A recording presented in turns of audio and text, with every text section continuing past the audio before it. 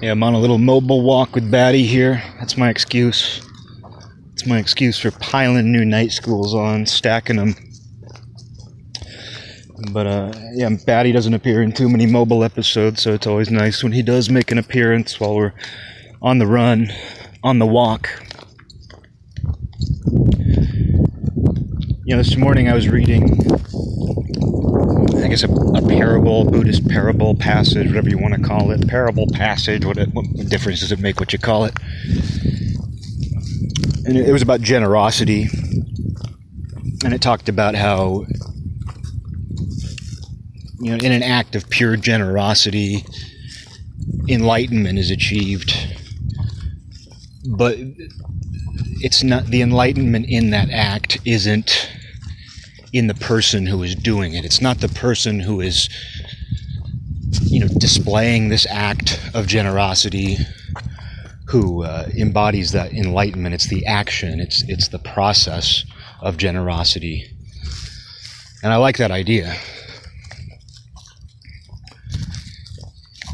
And it's for that reason that I think we all feel a little bit dirty when we do something good and report it. Oh, hey, I'm just reporting on my act of generosity here, just to let you know. And sometimes we have to. I mean, that's the imperfection of who and what we are, is that no matter how pure your intentions are, no matter how disciplined your mind is, sometimes when you do something good, or I mean, it could be anything you're proud of, you know, it makes you feel a little bit dirty to talk about it. But I do like that idea of enlightenment being the process. And I feel like that plays into what I try to talk about on here when I'm not just ranting about what taste means and what music is and any other number of things. You know, it is one of the points I try to hammer home, though, is just the process is the focus of all this. It's not about, you know, what happens to you or how you get to feel. It's not about you being a quote-unquote generous person, although those people exist. That's the incredible thing about it, is sometimes you do meet people who are truly and wholly generous. They don't think about it, and I think that's the idea behind it. Because I know that, you know, I feel that I'm at my most generous, or when I do something generous, which I don't do as much as I would like, but I do know that when I do something truly generous, it's at its most pure when I forget about it immediately afterward.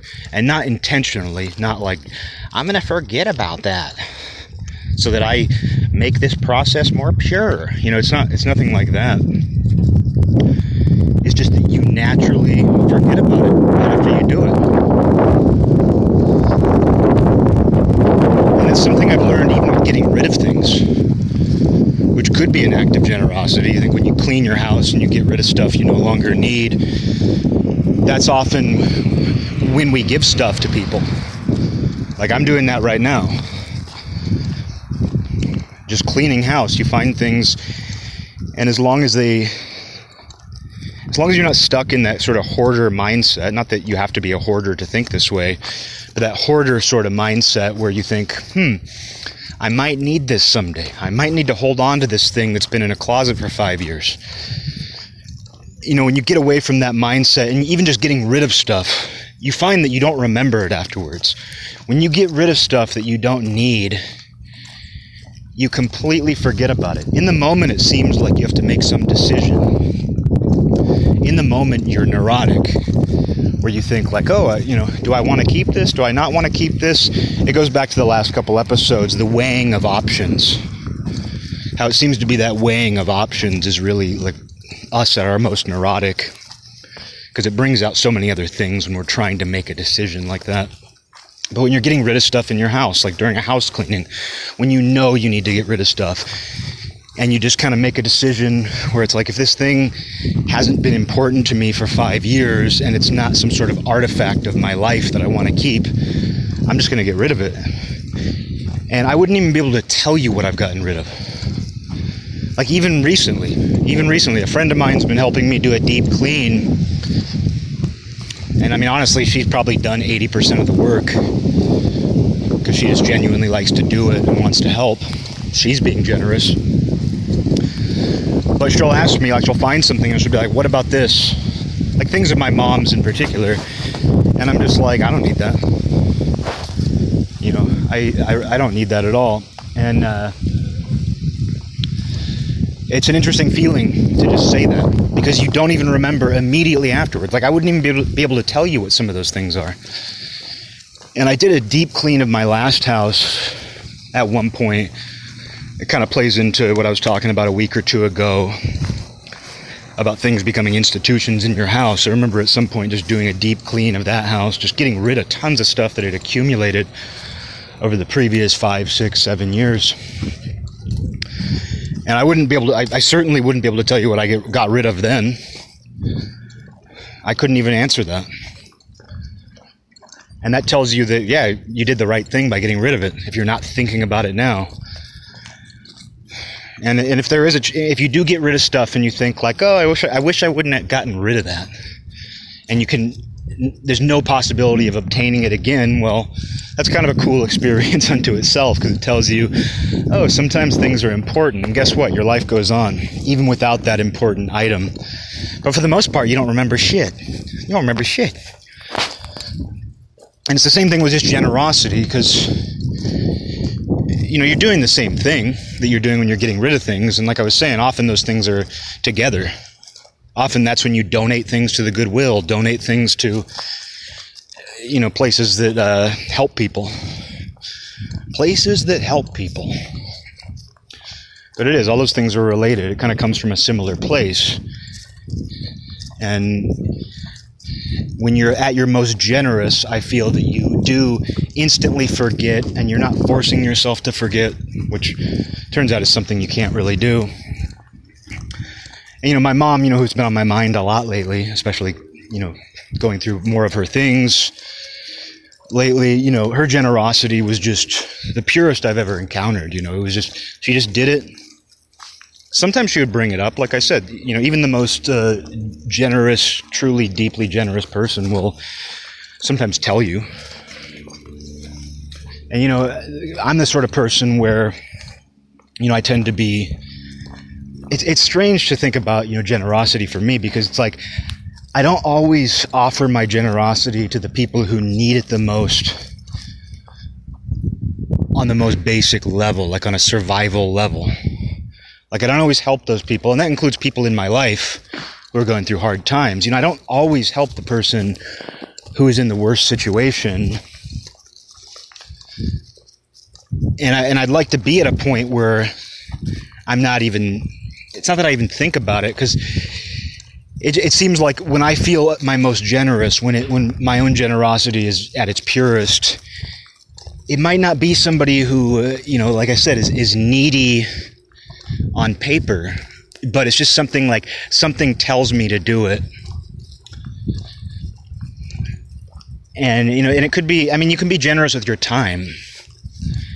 You know, just listening to somebody can be a generous act. And so it's not always just offering something material, something that will help someone survive. It could be, you know, there's all kinds of generosity.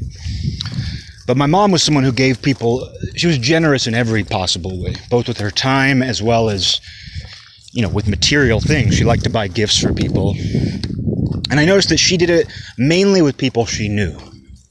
You know, she wasn't a soup kitchen volunteer, but she managed to be incredibly generous to people she knew, not just people who she thought were cool and she was trying to impress, but just any number of people who passed through her life, she would do things for. And she wasn't a doormat. And that's the most interesting thing about it, because you think of some people where they end up being a doormat. So it's like you have to strike a balance with those things. And, you know, every once in a while my mom would say something like, oh, there was a mom begging for money on the corner with her kid. And, you know, I gave her $100 out of my purse. You know, she would sometimes tell me things like that, but there are probably many more incidents like that she never mentioned. But sometimes you just have to mention these things because we are people, and I don't know. Sometimes I think it's a way of confirming reality. I think our need to say things sometimes is we want some sort of confirmation that this is all real. And part of that is, sometimes you do feel proud of yourself for doing something good or nice. But going back to the idea of the process of it, where this little passage, parable, story I read, saying that enlightenment is in the process. And that's a word I don't use on this show. I don't use enlightenment very much, even though it deals with some of the subject matter that gets discussed on here. And it's not that I'm afraid of using it, because people are afraid to use it. I mean, obviously saying, I'm enlightened, is pretty much like saying, I'm perfect. Hey, I'm a master. I figured it all out. It's bragging. You're a braggart. If you tell people, I'm enlightened, you're a braggart. And with that in mind, I think it's helpful to think of it as a process that you can participate in. And on the subject of my mom, I've gone on about it before, so I won't do it this time.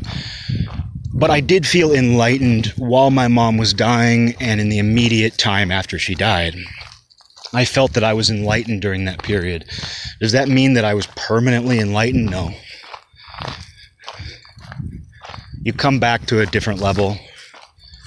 It wasn't a permanent state. A little bit of it stayed with me. Something about that experience stayed with me. If nothing else, just knowing that that state is possible. It's possible to be in that state. And it makes complete sense to me that that process would affect me the most during, a difficult tragedy, the most difficult tragedy a person can go through. It makes complete sense that the process of enlightenment would be something available for you to participate in while you're experiencing a severe tragedy, if you're prepared in that way. And not everybody is. I'm not saying at all here that, just a personal tragedy will activate some sort of temporary state of enlightenment. It'll allow you to participate in that process in that moment. I'm not saying that at all, because tons of people are unprepared. But there are also probably people who are unprepared who manage to reach that state during the most difficult times, or to access that process.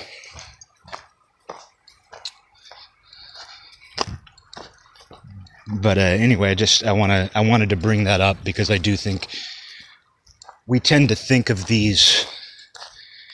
I mean, because it's grandiose. The idea of enlightenment is grandiose, and that's why people are so reluctant to talk about it or to use that word. And like I said, it's not even that I'm afraid to use that word. I just think you have to. I mean, I think the reason I don't use it is because I feel like I have to give some sort of explanation like this just to use it casually. And I used to feel that way about other words. I used to feel that way about love.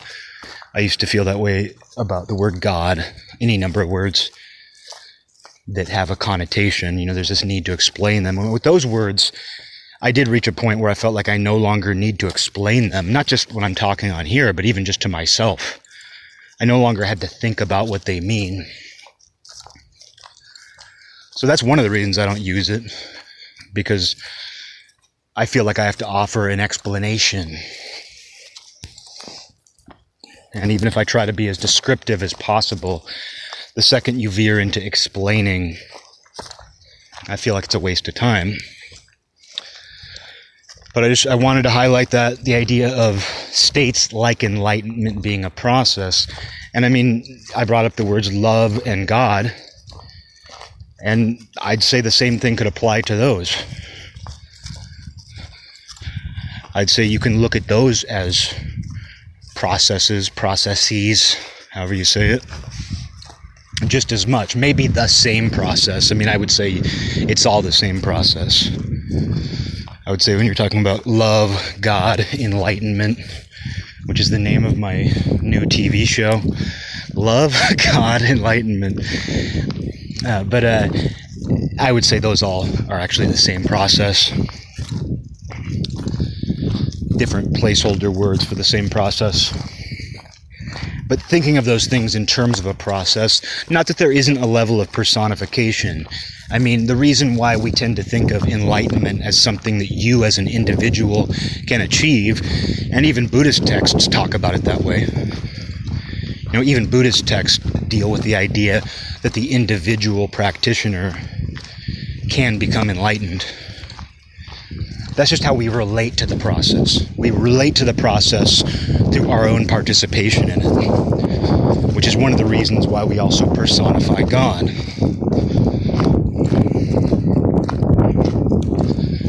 And I'm not against that, because I kind of do it myself. When I say God, I tend to think of it as a man or a person. That's how I relate to the world. It's the reason why we watch cartoons of animals, but them simply being animals isn't quite good enough. They have to be animals who dress like people. And we love it. We can't stop doing it. Kids love it. It's probably wind. Probably some of that wind sound effect. Distorted wind. You can probably barely hear what I'm saying. It's kind of a gentle wind, but I can just imagine when it's doing to this phone microphone. I'm just going to talk about the wind for a second while I'm in it. It's a hot day. The wind feels good. The wind is a process too. It is. I mean, you can think of a lot of things that way.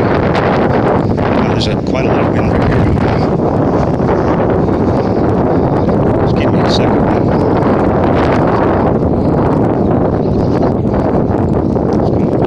There's no wind. But anyway, I mean, you can think of it like that too. I mean, you can think of it in the same way you would think of weather phenomena. How today is rainy, today is windy, I'm walking through wind, I'm getting rained on. That's a process too, so much of it is. But I completely understand the idea of relating to these things through our own identity, our own experience. I understand why we personify things that we can't, possibly comprehend, of course. But, it doesn't mean you're wrong for doing that, but I think it's important to remember that what you're describing is some kind of process. And the more that I've thought about all this, I think it kind of applies to everything. Because with generosity in particular, that act of pure generosity, you could describe that as enlightenment, like this particular parable does, or you could describe that as love, or you could describe that as God, or goodness, or anything.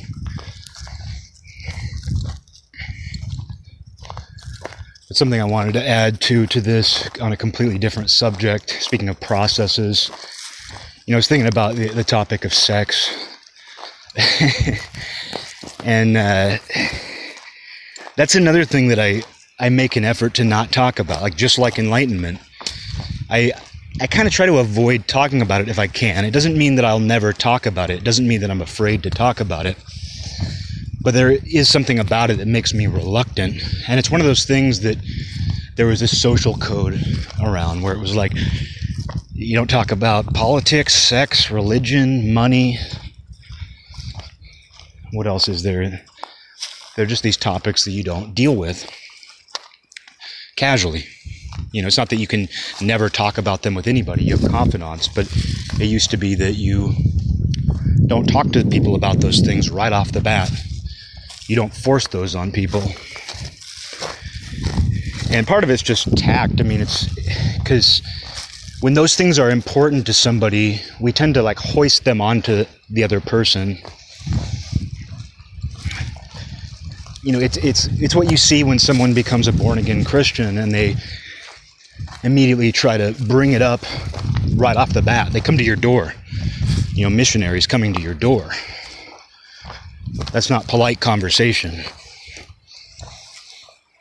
If you're not supposed to talk about religion at the dinner table, strangers coming to your door, knocking on it to tell you about their beliefs, that certainly isn't polite. But those were the topics that were, there was a guideline in place. And I think thinking of these things as guidelines rather than rules are an important way of looking at it, because when you have a guideline, it doesn't mean that you're going to achieve that guideline perfectly. But overall, you're going to go in the right direction. And I think the same is true with that sort of social rule, where it's like, oh, we don't talk about these topics at the dinner table. We don't talk about these strangers via small talk. It doesn't mean you're not going to talk about them, but you're going to talk about them less. You're going to have fewer awkward conversations. You're going to have fewer arguments. So it's not that you'll never talk about those things with strangers, or you'll never have an awkward conversation or a disagreement about those things. It's just that if that's a guideline, you're going to avoid it. And so you'll do it less than you could. And I try to do that on this show with politics, for example, where even though I feel in the last year I've talked about them excessively, and I know I have. I know I've talked about them excessively, even from my weird vantage point. But I do kind of have a guideline around that where I'm going to try not to talk about this. So the fact that I've talked about it as much as I have shows you how possessed we are by politics. And speaking of the sort of person who is born again and they think that they need to tell you immediately about God. They just met you and it needs to come up first because it's saving your soul is important. That's what we see now politically, where, people who you don't know or people you do know need to tell you immediately about whatever anti-racist action they're undertaking. They need to tell you immediately about their political causes. And you'll see when you see these people discussing these things amongst themselves, they're telling each other to do that. They're telling each other, don't be polite, force the issue. Does that mean there's never a time and place to force an issue? No, of course not. There's a time where you address issues with people. But the idea is that you need to spread the good word. Except in that case, when it comes to, people thinking that you can call out strangers or even call out your friends in casual settings for what are ultimately socio-political issues. I don't see that as entirely different from trying to spread the word of God or save someone's soul. It's just that it might be a little more hostile right off the bat, which should tell you something. Like if your approach to conversation is something that is, if not immediately hostile, has the possibility of creating hostile within 1 to 2 sentences, you should second guess your approach. I don't think that process is enlightenment. I don't think that is generous to anybody. To the people you think you're helping, to yourself, to the person you're talking to. And that applies to religion as well as politics. So we can see right off the bat where some of these things that, let's say, in this mythical 1950s world you didn't talk about at the dinner table, that you didn't talk about at Thanksgiving, you can see where someone who's possessed by politics or possessed by religion thinks it's their duty to talk about those things at the dinner table. They think it's their duty to bring those things up with somebody right away. Because to them it is some sort of imminent issue. To them it's something that is pressing. They have the weight of the world on their shoulders. Their peer group has convinced them that that's what you do. And the fact that your uncle is ignoring the subject at the dinner table means you need to push his face in it even more. That to me is not the process that I was describing at the beginning of this. Again, I don't believe that's helping anyone. That's almost like starting on, as I trip, but that's almost like starting off a conversation saying, I'm enlightened. When you sit down at Thanksgiving dinner with your relatives and you say, We need to talk about social issues. We need to talk about politics right now. And maybe there's not very many people who do exactly that. Maybe I'm dramatizing this a little bit. Although we know people do this. I know people who are like this, honestly. I live in freaking Olympia, Washington, you know. Portland isn't too far away. Seattle isn't too far away. We're right in the middle, so you can imagine how that plays out. But with that idea of someone like immediately getting into that stuff, it's like starting a conversation by saying, I'm enlightened. And then thinking that you can have a productive conversation after that. You're just communicating it in different words. You think you're talking about something else, but the reality is, nope. You're basically starting a conversation, telling someone, I'm enlightened, and thinking that that can go somewhere where it can't. And so that's something that people kind of casually understood about polite conversation in the past. You didn't just launch into it.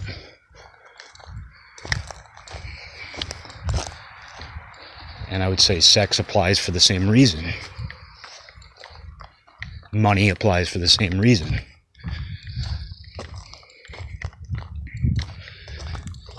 And what's interesting is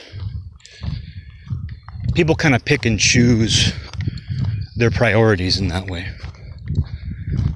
Like there are people now who think like, we need to talk about sex openly all the time, everywhere. Otherwise somehow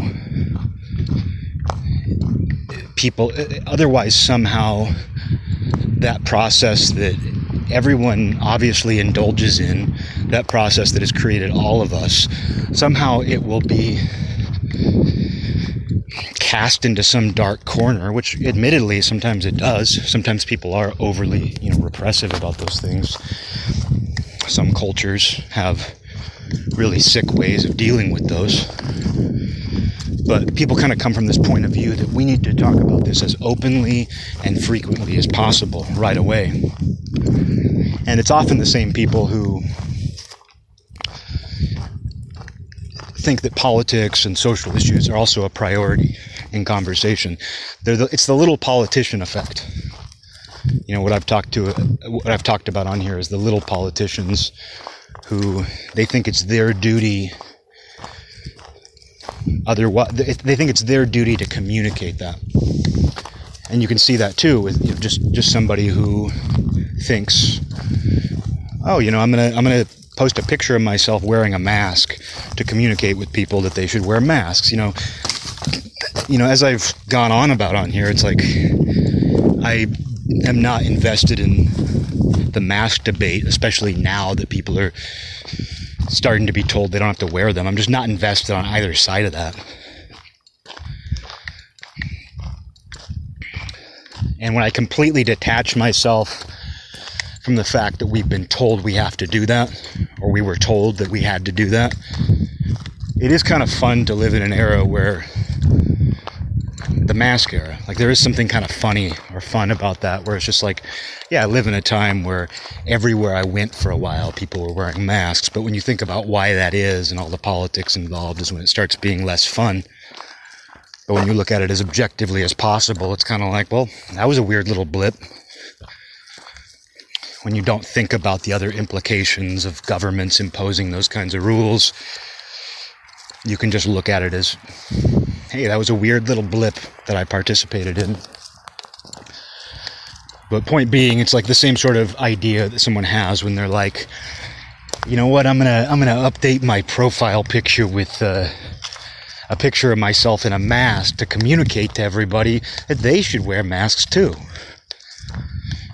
And while there's a certain sort of cute person, and I know people like this, I have a friend like this, and it is very cute. She, got really into like the idea of buying little masks that have prints she likes. Like it became just sort of like a fashion thing. And so, she wasn't trying to be a little politician about it and like try to tell people they should wear them. But because she had to wear a mask, she decided to, I guess, enjoy it, to find something in it. And on that level, it's not any different than like wearing clothes at all. Because it's like, oh, we're told we have to wear clothes, so I might as well enjoy the fashion side of it. But there is the other person I'm talking about who is a little politician, a little pundit, who is trying to communicate that you should do what they're doing, and they're setting an example for you. If they're doing it, you should do it as well. And it's the same sort of mindset that goes into the idea of bringing these, not forbidden, but previously discouraged topics. It's that same sort of mindset that thinks you need to bring this up right away. You need to know where this person stands. You need to know how this person feels about a given issue. And if they feel differently from you, it's your job to convince them otherwise. And you better do it right away. Which is just, if you understand debate and argument at all, you know you're going to lose. And by lose, I don't mean that you're actually going to lose logically. I mean, you're not going to get what you want. Because when you try to open up a conversation dealing with a controversial subject, when you try to open a conversation with that, it doesn't matter if you win the argument logically. It doesn't matter if you have the facts. Your goal isn't to be right in that moment. Your goal is to convince somebody to think like you. And your chance of success when you take that head-on approach is extremely low. So even if you win an argument logically, even if you have the better points, you actually have the goal of convincing them to agree with you. And if you don't, then you're really a bad actor who just wants to fight with somebody, which describes a lot of people who bring these topics up. They bring them up head-on because they're often unhappy and just want to bull rush you.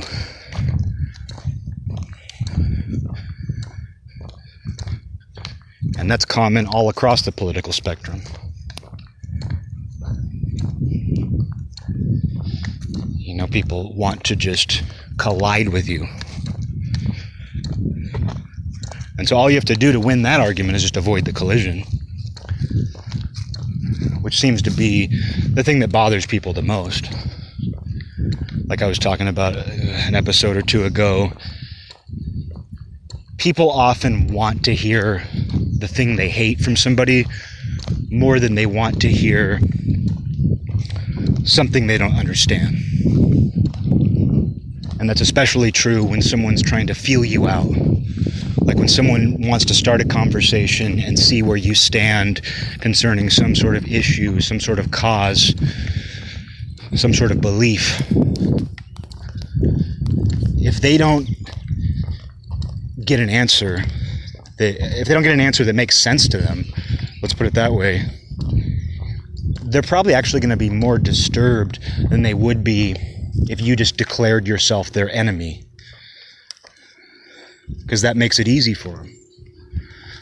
They don't have to sit there and think about who you are, whether or not you align with them in some ways, align with them in other ways. And I've run into that myself with the topic of religion. As someone who has not developed, but just become aware of my own faith in the process, it's difficult to have a conversation with people. Like, even though I read the Bible every night, it's very difficult for me to have conversations with full-on Christians about the Bible.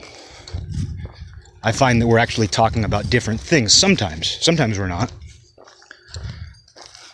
But it doesn't make it easy. It doesn't mean that we share the exact same beliefs. And even just talking about the ideas, sometimes someone will assume that because you're even willing to discuss it, or because you read it, that you must be on the same page as them. And you might not be. And then that bothers people, because it's like, oh wait, you were willing to talk to me about the Bible. You were willing to talk to me about the Holy Bible. I thought that we saw things the same way. But then I found out you don't call yourself a Christian. What's up with that? And the easier answer would be just to declare something, just to be like, yeah, sure, I am. But you end up riddling people. Like in that situation, and it's not like I've been through that a lot, because I don't bring these things up right off the bat. Because I don't immediately launch into conversations about politics, social issues, religion, money, sex, because I don't launch into those topics, I don't run into this issue that much, but I have, and I do. And so, sometimes you end up riddling people, where it's like, let's say you want to have a conversation with somebody about God or the Bible, and it's, in the same way I don't want to bring up enlightenment because I feel like I have to explain something.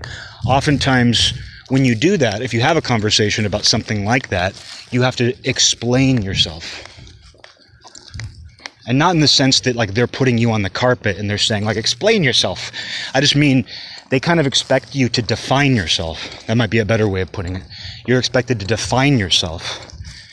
And personally, I don't enjoy, like, throwing some silly riddle at someone in a conversation like that, where you say, well, I'm not a Christian, but I'm not a Christian, and I read the Bible, and, but that doesn't make me, you know what I mean? You end up riddling people, and that's the thing I'm talking about when I say people would rather hate you than be confused by you.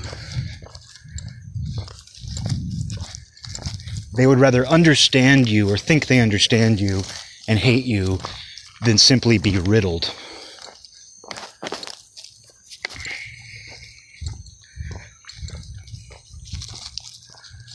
But going back to the topic of sex, that was something that as a little kid, my best friend and I got completely preoccupied with. Because why wouldn't you?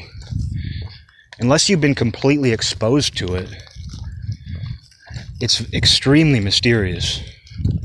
And yet you know that it brought you here. I wouldn't say that it creates all of us individually. I wouldn't say that it creates us. I would say it's the process that brings us here. Which is a pretty heavy-duty topic. But people have distanced themselves from that. The reason why people want to talk so casually about it is because they want to completely remove that process with it, and they want to focus on the idea that the process is all about pleasure, entertainment, enjoyment. And I'm not against those things, of course not. But I don't like the idea of removing the process from it. We have to remember what this thing is.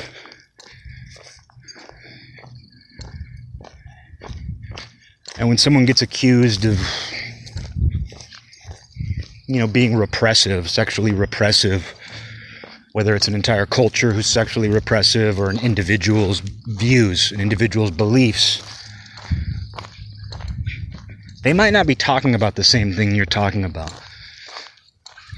Because to me, the process that brings us here is a heavy-duty topic.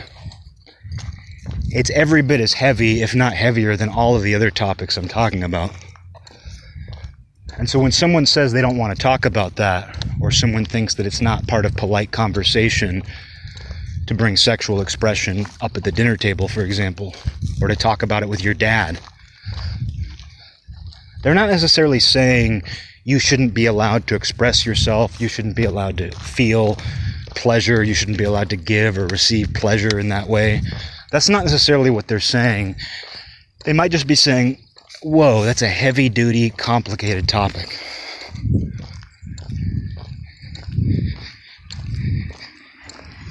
And beyond the weird, like, Adam and Eve nudity aspect of it, beyond the fact that, we hide our genitals from each other, and so it's weird to talk to other people about them, especially when you're an adult, especially after you've gone through puberty. Like in the same way that you reach a point in your life where you're no longer okay with your mom seeing your dick.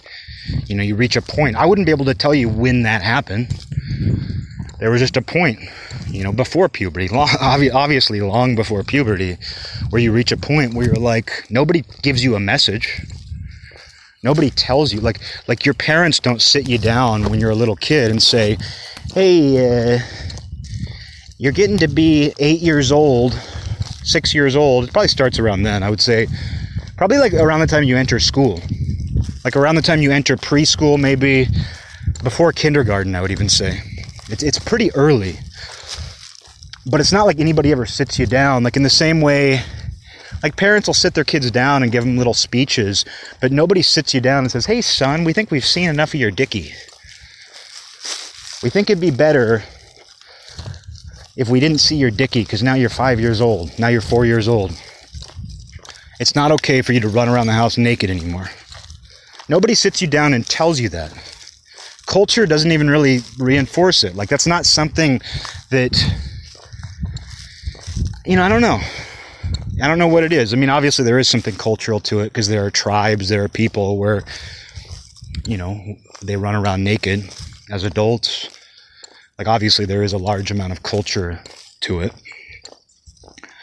But living in this culture, there was never any point, like that wasn't even something that was subliminally told to us. Because we have this idea that society, this omnipotent, mysterious force called society is constantly convincing us to think a certain way or act a certain way or take on certain roles, take on certain behaviors based on who it tells us we are. And again, it goes back, it's a two-way street. We created society. Society reinforces certain behaviors that we naturally do.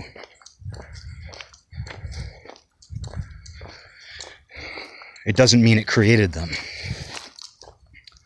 But one thing that I don't believe it gives us any subliminal messaging on is when the right age is to stop running around the house naked. When the right age is to stop showing your parents your dickie. I never remember having any idea at all. I just know that there was a certain point, and I wouldn't be able to pinpoint the day. I wouldn't be able to tell you even how old I was.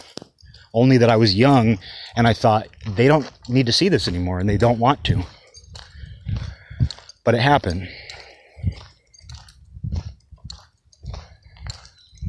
But anyway, it goes back to what I was saying about it wasn't considered polite conversation to bring that up at a certain point, and now there are certain people who think it is.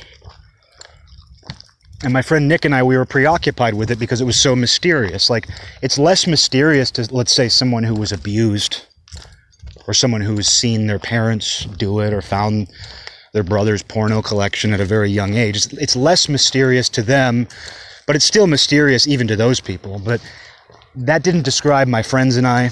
Like, none of us managed to fall in that category. Like, I don't think any of us were ever abused in that way that I know of. I don't think any of my friends, I'm pretty sure none of my close friends growing up had anything like that going on in their lives. Some of us had come across like porn magazines in the woods and different things like that. But it was still incredibly mysterious. And so like my best friend Nick and I, we wanted to learn every euphemism. Like before we even learned what it was, before we even learned the mechanics of it, we wanted to just figure out every euphemism. And we'd go around asking other kids about them. We were like these little terrorists. And we'd go up to kids on the playground as early as second grade. Well, I can't tell you what age I was when I no longer felt comfortable running around the house naked. I can tell you that around second grade, my best friend and I and our gang of kids, and we really did operate kind of like a gang, we started going around the playground, bringing up these sexual euphemisms we'd heard, because we were allowed to watch any movies, we were allowed to watch pretty much any TV, so we weren't restricted in any way, so we would pick up on things. We would see R-rated movies where these things were discussed and dealt with. And we would ask other kids, and what amazes me is how clueless other kids were. They had no idea what we were talking about. And we were pretty creative with it as well. And we were pretty, we would ask some weird questions. Like we would go up to kids and say things like, "Do you ever ride on your dad's Harley?" Like, we found out some kid, like, their dad had a motorcycle, and I remember, like, we asked her, I think it was a girl, we were like, you ever ride on your dad's Harley? She's like, yeah, all the time, and we laughed. Like, we didn't bully her or anything. It was just, we came up with this euphemism that, like, riding a Harley was sexual. And the one that I don't get is, we came up with one, I think we did hear this somewhere. I don't know if it was something that was just in the air, but we started using the word connect to mean, I guess, sexual intercourse. And we were in the same class at the time, my friend Nick and I, and every time our teacher would say the word connect, we would look at each other and laugh. Like I said, I don't know where that one came from. I just remember that we were really preoccupied with it for a while, where anytime somebody said the word connect, we would laugh. Like, where did that come from? Like, obviously you hear about romantic connection, but I don't know where we got the idea that that itself was a euphemism for sex. Connection, connect. But we would look at each other and laugh every time the second grade teacher said it. And one time she just stopped everything. She was an older lady, and she goes, every time I say the word connect, you and Nick look at each other and laugh. I feel like, people aren't as dumb as you think, or they're not as... she was more aware than I think people would give her credit for. Like, she picked up on the pattern that there was one specific word she used. And I think we were maybe starting to learn cursive. I mean, I feel like there was some reason why she was using that word too. I feel like, because you'd think, like, how often does your teacher say connect? Like, does she say it so often that she's going to notice you laugh every time? I feel like there was some reason she was using it. And then, yeah, she noticed, though, that, people notice things, especially a teacher. Like, she's just staring out into this sea of kids, 30 kids, and she notices that every time she says a certain word, we look at each other and laugh, because she wants to know why. Like, if you notice two kids are listening to you, and when you say a certain thing, they look at each other and laugh, you're eventually going to look for the pattern, especially if you don't understand it. But I feel like she had to have thought that maybe just knowing boys, she had a son. I think she had to know maybe there was something devious about it for sure, but it was just the funniest thing that she was like, every time I say this word, you look and laugh. But we spent so much time just preoccupied by learning as many euphemisms as we could, apparently picking up some weird ones that I've never even heard since, like Harley. Does your dad have a Harley? And they would say, yeah, and it's like, we would laugh. Like, who came up with that one? But, it gets into weird territory too, though, because he and I were hanging out some years back in our hometown, and we were on the railroad tracks, which they destroyed. They took out the railroad tracks and replaced them with like a paved pathway for joggers. And it's like, don't you realize that the abandoned railroad tracks were already a path? Cities are stupid like that. That's what happens when you leave things up to the cities. They're like, well, why don't we turn the railroad tracks, which it turns out we've been walking our entire lives. It's already a path. We don't need bicyclists. We don't need joggers. The railroad is already a great place to walk as it is. And there's something about walking on railroad tracks that's just eternal and special. But anyway, before they tore out the railroad tracks, we took some beers down to the tracks, and we were just sitting there drinking, and it got into this dark subject matter. And this show, part of this show is we go from the lightest light to the darkest dark. And here at night school, it's all gray anyway. But we started talking about like statistical probability, because we were talking about like sexual abuse statistics. And if you've ever seen those statistics, it's like there's a statistic probability that a certain number of kids in your school have been sexually abused, especially girls. And those probably occur mainly, a lot of them are probably in clusters. Like, I would guess that like there are places where like there's one abuser who has gotten to many kids, but a lot of it happens at home. A lot of it happens within families. So just even if your school or your area is lower, like even if the statistics are lower for whatever reason in your community, And I think there are different like socioeconomic reasons for that in some cases. But even if the statistics are lower, still a certain number of kids, a certain number of girls that you rubbed shoulders with in the hallway were probably abused in some way. Not a ton, but some.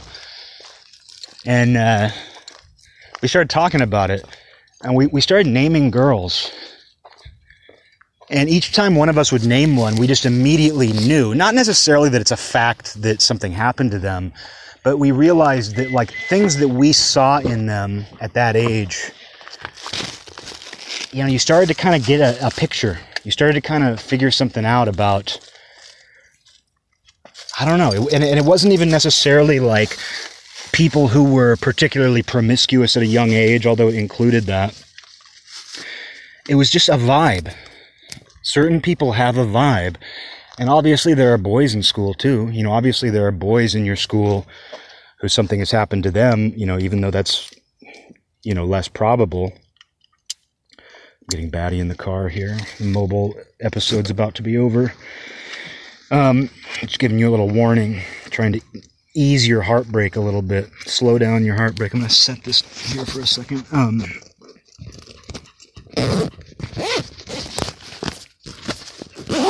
But, you know, just on a statistical probability level, you're going to encounter that. And it was weird because we both knew exactly what we were talking about. Like the names that he was naming, I immediately knew why he included them in that. I immediately knew why he came up with their name. And again, it was something intangible. And it wasn't just the fact that these girls seem maybe a little more promiscuous than others at an early age. It wasn't just that. It was something else. Because it might not have been that with some girls. It was just sometimes you have a vibe. And it was a really strange conversation because it was something that never would have crossed your mind growing up unless you'd already been exposed to that sort of thing. Unless you knew that something had happened to somebody. And I would say that that conversation was enlightening. It was an enlightening conversation for both of us because we made this connection that we had never made before about people we grew up with and the reality of that. The reality of what happens to certain people, what happens to certain girls. And you see the statistics, but you don't really put the pieces together. You don't realize that there is something in you that recognizes something in someone that relates to something that happened to them. And I doubt every single girl that we named had something happen to them. But the fact that we both kind of saw the logic to what we were talking about. Like we both saw the logic in the names that we were naming. It was kind of a crazy conversation to have 25 years after being in school, after being in elementary school, junior high. It was just a weird conversation to have. Maybe 20 years later, because this was some years back. But you know that there is something there. And you start to understand how that looks in terms of the people around you. And to go back to the idea of polite conversation, I think one of the reasons why these things aren't polite conversation, one of the reasons why politics, religion, sex, money, they all have their positive side, as anything does. And that's what people are striving toward when they bring those things up or think those things need to be front and center. Like, yeah, there are bad actors. There are people who just want to collide, who just want to argue, who just want to, fight you or brainwash you. There are people who want to do that. But a lot of people are coming from a place of good faith where they just want to explain how this thing is good, or how if you think this way, your life will be better, or other people's lives will be better. I mean, even people who talk about money, which that's never really been a part of my life. Like, I've never really talked about money with people, but there's a certain sort of person who just talks about that. There are businessmen where that's something they just get into. Or on the other end of the spectrum, there are people who are poor, who are so acutely aware of that they're constantly aware of like rich people and people who have more than them. And so it's awkward when they bring it up too. You know, it's awkward when a wealthy person talks to you about money because you're like, wow, this person has a lot more money than me, and I really don't even know how to have a conversation about money with them because we're coming from such different places. It's kind of the same thing on the opposite end of the spectrum when someone is a lot more poor than you and they bring up money. Because you're like, you know, again, we're not coming from the same place. This is awkward. And so a lot of those topics just come down to the fact that it's awkward to bring them up. It's awkward to talk about them, especially if you don't know where that person's coming from. And not just coming from on those topics, just where they're coming from in life. What kind of mood they're in. I mean, you know, you never even know what mood someone's in when you bring those things up, which is one of the reasons why you test the waters with small talk. One of the reasons why we test the waters with small talk and we don't immediately launch into controversial subjects is because we're trying to actually gauge somebody's mood. We're trying to gauge whether or not they're going to be receptive to other forms of conversation. That's what people are missing out on about small talk. Like people who say, I hate small talk. Well, it's not even about the small talk. The small talk is foreplay. And if that's all it is, that's fine. If all it is hello, how you doing, goodbye, that's fine. That's all it needs to be. But there's a big function of small talk that is trying to figure out what the other person is feeling in that moment, like just their mood. Like, is this person angry? Are they sad? How do they come across? How open are they to conversation? So that's one of the reasons why we don't launch into controversial subjects right away, is because we need to actually gauge not what that person thinks about those things. We need to gauge even if that person is in the right mood to have a conversation about anything. There might be somebody who doesn't even want to talk to you about the weather, and you need to tell them about some social issue. You need to talk to them about their soul and God. They just got off work and now they're home, and you came to their door and knocked on it.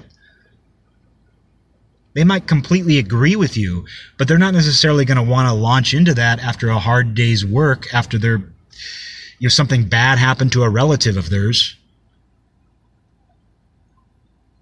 after their boss yelled at them. You know, that's one of the reasons we have small talk, is it gauges where someone's at in that exact moment. So I got to get going here because I'm back in the car, and Batty's not going to be happy if we just hang out in the car, and I'm not either. But that was just some subject matter I wanted to cover. Obviously, Batty offered a lot of his own insight, as he always does.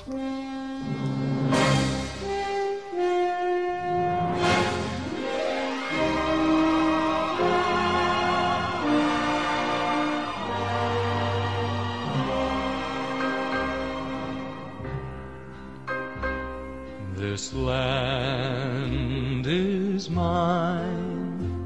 God gave this land to me, this brave, this golden land to me. And when the morning sun reveals her hills and plains, I see a land where children can run free.